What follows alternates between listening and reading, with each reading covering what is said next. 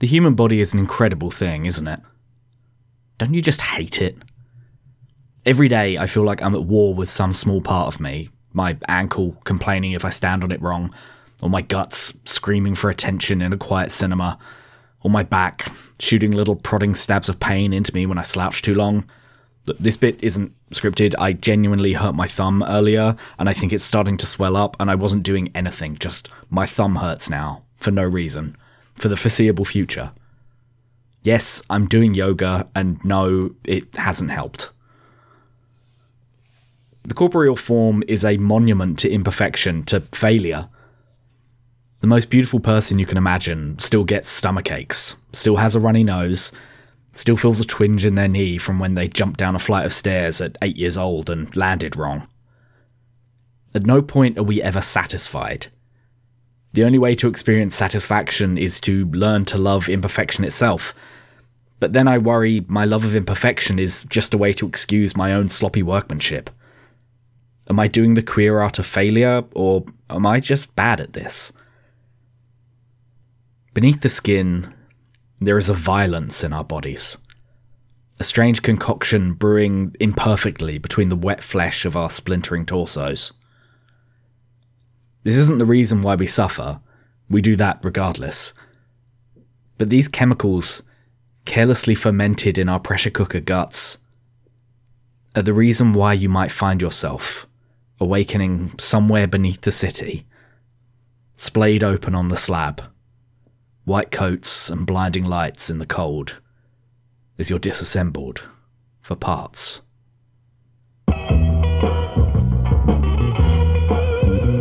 I'm James Thompson. This is Subterraneans.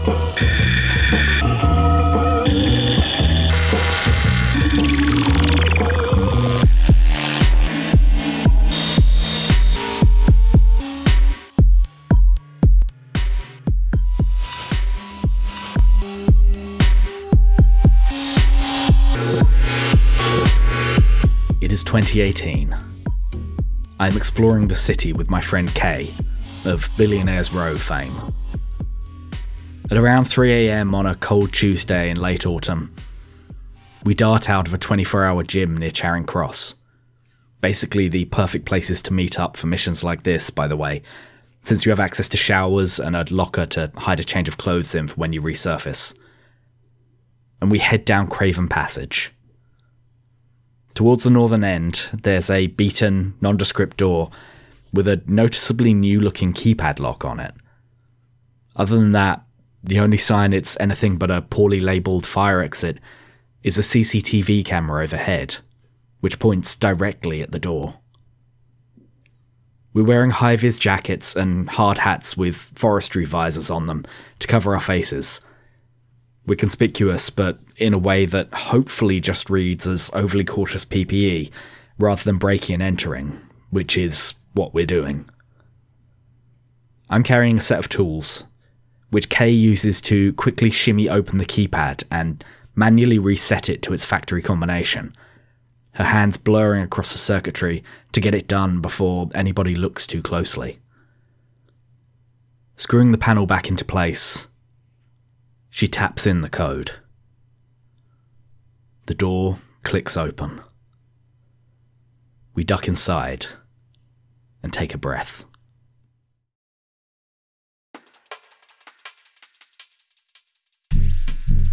Q-Whitehall is one of the most well-known underground complexes in central London. In some ways, it's bizarre I've never talked about it before. For those who don't know, Q-Whitehall is a network of tunnels which runs roughly from Trafalgar Square, along past Downing Street and the Cabinet War Rooms, and up to somewhere around Westminster. The full extent of the tunnels isn't clear, since they're considered protected state secrets, but we know they connect to several of the key military buildings along there, and are sometimes used for the Prime Minister to get to and from Parliament. My dad actually got down into the tunnel once when he was working nearby back in the 90s. He knew a contractor, and reportedly saw John Major being driven along towards Parliament, which confirms that they're at least large enough for vehicle traffic and must have an above-ground road connection somewhere. We also know that they're connected to the tube in a few places, specifically through Charing Cross, although it's not clear where the station side door is. So it's possible to argue that Q-Whitehall really stretches over the whole of London.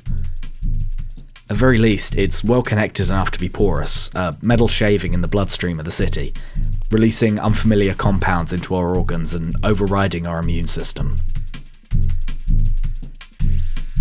Parts of Q-Whitehall have been converted into museums now, specifically the Cabinet War Rooms, which you can visit as part of an Imperial War Museum tour group.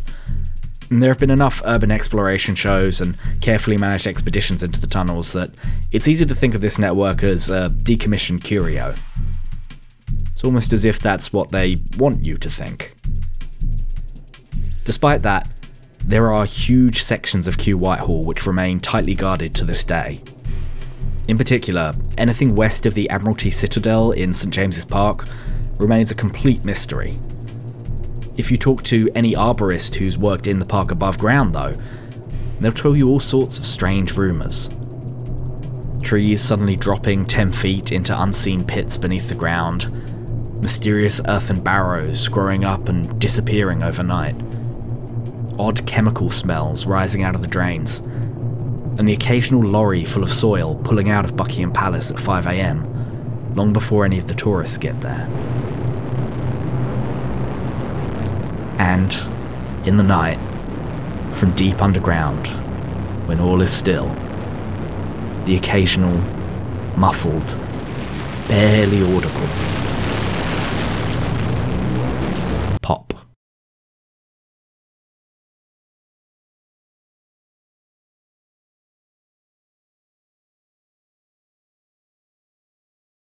I've talked about exploring the underground comms network around Soho and Little Compton Street, but they're far from the only ones in the area that I've visited. It's been 6 years and nobody's turned up to arrest me for it yet, so I feel it's probably a good time to talk about visiting Q-Whitehall in person. After entering from the doorway in Craven Passage, a spiral staircase leads from ground level down to the tunnels. The flue has the same exposed panel design as the staircase at Borough Station. Unlike at Covent Garden or Russell Square, nobody ever saw fit to install a custom tile pattern down this service entrance. It's also dimly lit and lacking handrails, something you come to really understand once you've descended the 5th consecutive flight. There are 257 steps down before we reach the first passage leading away. By this point, we are nice and dizzy, but the claustrophobia has mostly been and gone. I am very aware that we are going to have to make the same climb back up at the end of our journey, and I'm faced with the looming concern that we might have to do it in handcuffs. We could, in fact, descend further. The stairs keep going, but this would be unwise. We know that this stairwell also leads to a rear entrance to Pindar, the most famous active known military citadel in the area. Completed in 1992, Pindar has rarely been seen by anyone without a security clearance. Trying to break into Q-Whitehall is dangerous. Trying to break into Pindar is a recipe for never walking out again. That is a place designed to devour. We cut away from the black hole then, in what my compass tells me is a southwesterly direction. The tunnel quickly split again, dividing into 3 unmarked directions. The lights flickered, and the air was dry and still. "Well," said Kay. "Which way?"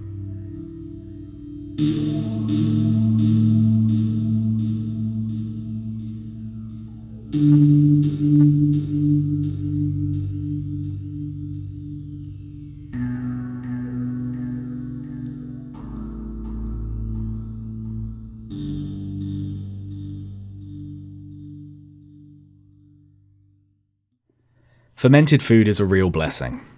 I eat a lot of kimchi and I'm always amazed by it.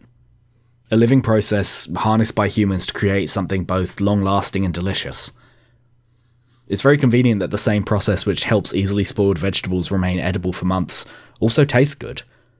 Much respect due to whatever strange quirk of evolution and nature made that happen.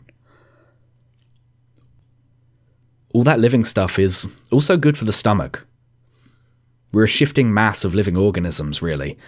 A great semi-sentient flesh mechanism made up of thousands of tiny creatures, all living and dying in an unsteady, tilting harmony.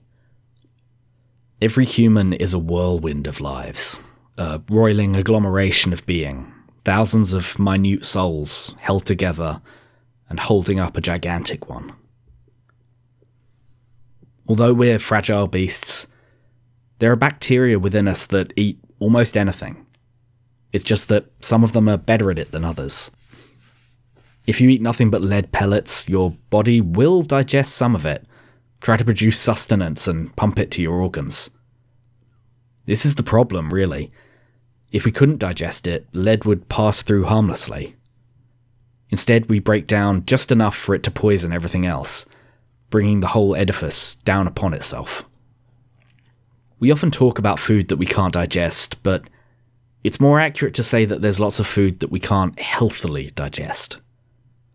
There are bacteria in your body that can do incredible things with strange ingredients, bacteria that we barely understand.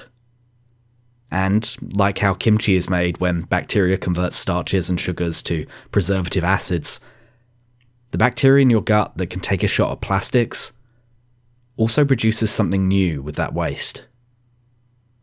Something volatile. Something valuable.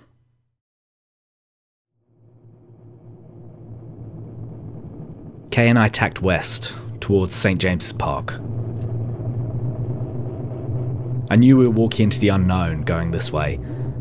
North would presumably lead towards Soho and the communication network, maybe a different exit, whereas south would have eventually taken us to Parliament and all the troubles you'd expect to find beneath Parliament. West, though, took us towards Buckingham Palace.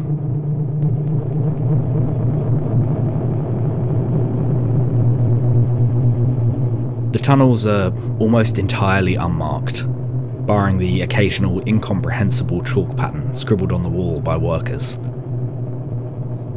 They also veer to and fro slightly as you walk, chicaning to make it impossible to see further than 25 metres in each direction. As a result, you can't tell exactly how far you've walked, and at any individual point you have almost no way of knowing which direction you're facing.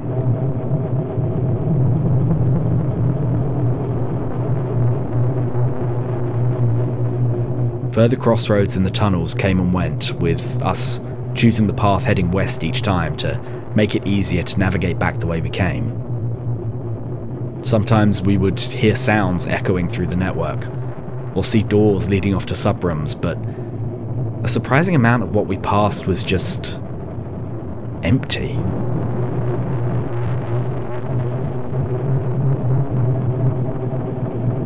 That's the thing about building a sprawling bunker system beneath the city. Once you've bought the equipment, the only real restriction is your imagination.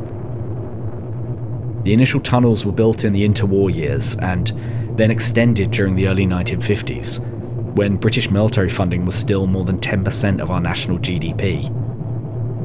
With the looming threat of nuclear war, the idea of a tunnel system allowing for the shelter of the entire government apparatus must have been very appealing.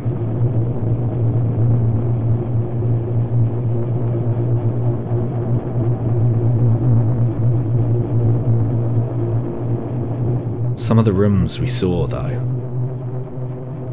The areas that are open to the public as museum pieces look Spartan but serviceable, almost cozy.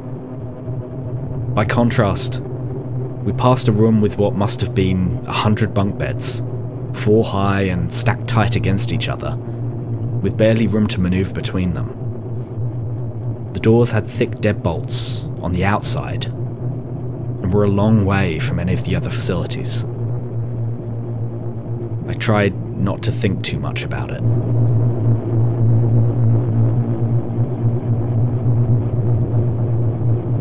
A lot of the rooms were sealed, some had even been welded shut. But shining a torch through a glass porthole in a locked door, I saw a couple of polished L1A1 rifles stacked up in the corner. As my eyes adjusted, I realised the walls were sheer concrete, but the floor was white tiled, with a metal chair fixed to the ground in the middle, and a drain next to it. I really tried not to think too much about it.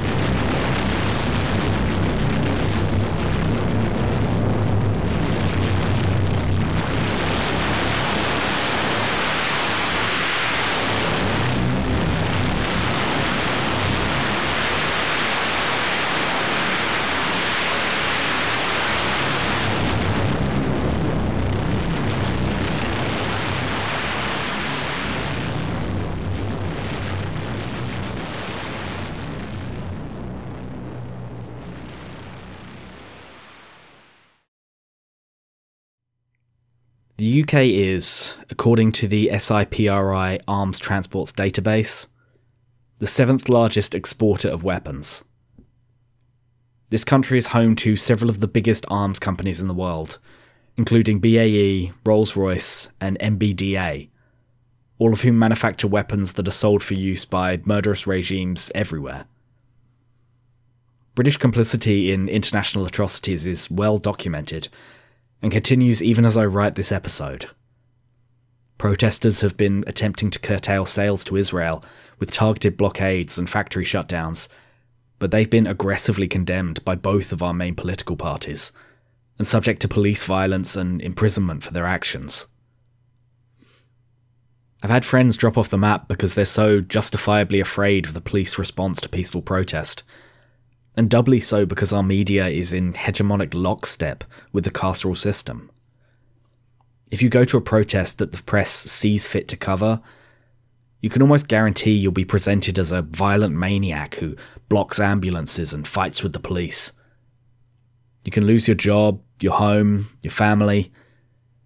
We live in a deeply repressive regime for those who dare to suggest that selling missiles and fighter jets to apartheid states might not be an ethical way to build an economy. All this is to say that the UK is essentially one large corporation, seeking complete ideological control of its populace, and that a significant part of the corporation's interest is tied up in weaponry, including research and development. That's not a big secret from a headline perspective. All our gesturing towards being a liberal society is ultimately just the fig leaf behind which the well-known nightmare lies. But it is a secret in the specific. Any corporation has a material interest in protecting its secrets, its proprietary technologies, its speculative designs. And where better to keep them than wedged directly into the bloodstream of the city?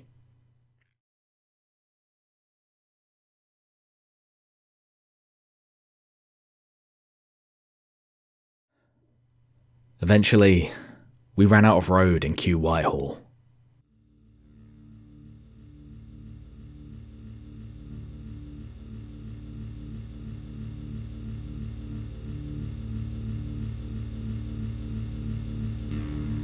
I started to hear things in the distance.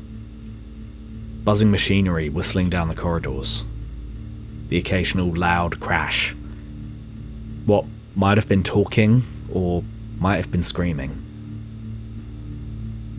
We slowed to a crawl, shut off our torches, got ready to run. Trusted that the path back would be as easy as the path there. Kay was taking down quick observations in a notepad she carried with her. The echoing walls made it impossible to tell how far away anything was, but there were signs of life appearing everywhere. Little piles of dirt, a bin bag with meal deal wrappers spilling out the top, a pneumatic drill leaning against a wall. Through a viewing window in one of the doors, a cavernous, well-lit room holding floor-to-ceiling chemical tanks, spilling a sharp, acrid smell into the corridor, even through the sealed entrance.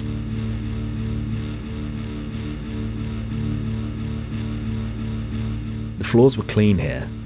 The noise remained mostly in the distance, mostly just around the corner.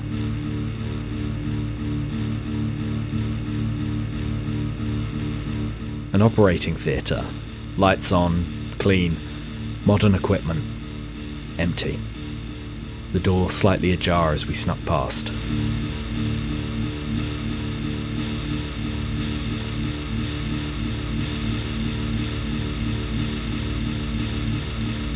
We rounded another corner and saw a wall covered in doors.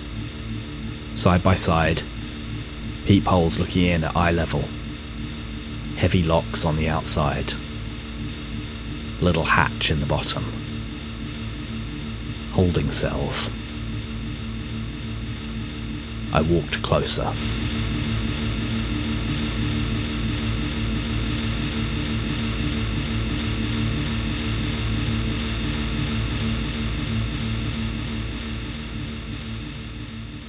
We have poison lodged in the neck of our society.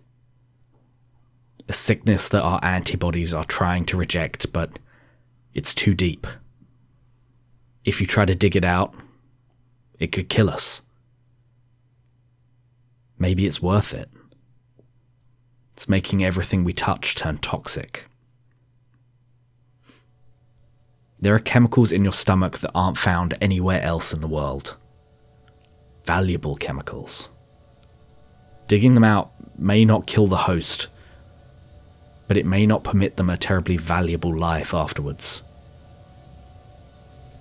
If you mess too much with the digestive system, remove too many elements, you create something unstable. Any ecosystem will eat itself in times of great stress. That's what they're doing down there.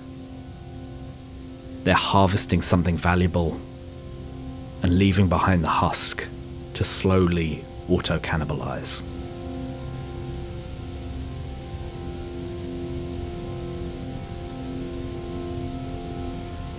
I approached the cell door, dreading what was inside. The air was still, silent. I put my eye to the peephole.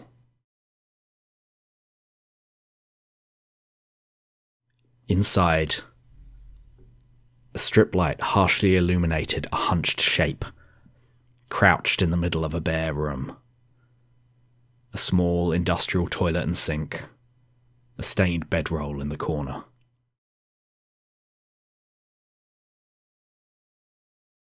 The figure sat with their back to me, a blanket pulled over their head. I exhaled. They heard it. Turning to face me, the blanket coming a little loose, the naked torso of a man became visible, crisscrossed with what must have been dozens of surgery scars. He was badly emaciated, his skin drawn across his collarbone, or, as I suddenly realised, his lack thereof. He didn't move in a familiar way. His limbs flopped loosely, as though missing the structure beneath them. On the older wounds, what remained of stitches began to split and leak mucus onto the floor. The smell of death filled the hallway as he twisted and contorted his body, slithering around in the pool of blood and yellow pus. With great effort, he began to drag himself towards the feeding hatch.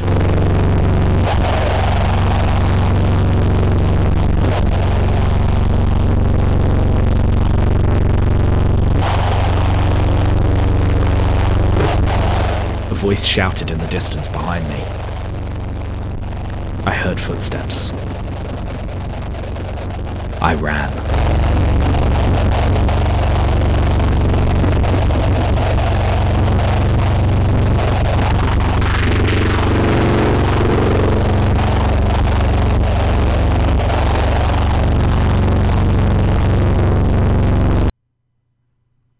I haven't seen Kay in months now.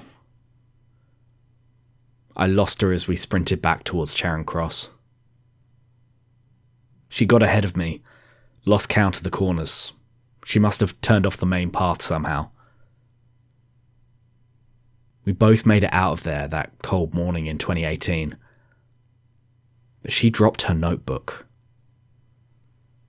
She went off the grid shortly after. That's what led her to Billionaires Row and everything after that. She knew she was being hunted. My activist friends started to disappear in the middle of last year. One by one, they drop off the grid, often with a reasonable seeming note explaining that they're going away for a while. Then I never see them again. They're being removed from the guts of the city. I know they're down there. All the beautiful ones, the sharpened creatures who can digest lead and industrial waste, annihilating themselves under a strip light for profit they could never want. At night, I dream of them, roiling with mucus, bodies distended with imbalanced poisons, involuntarily at civil war.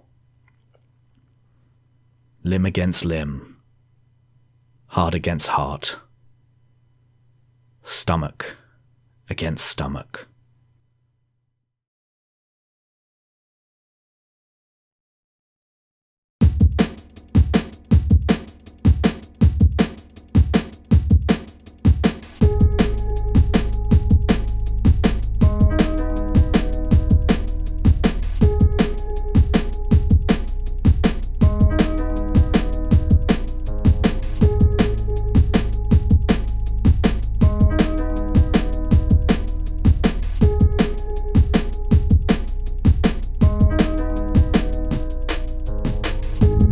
This has been Season 7 of Subterraneans.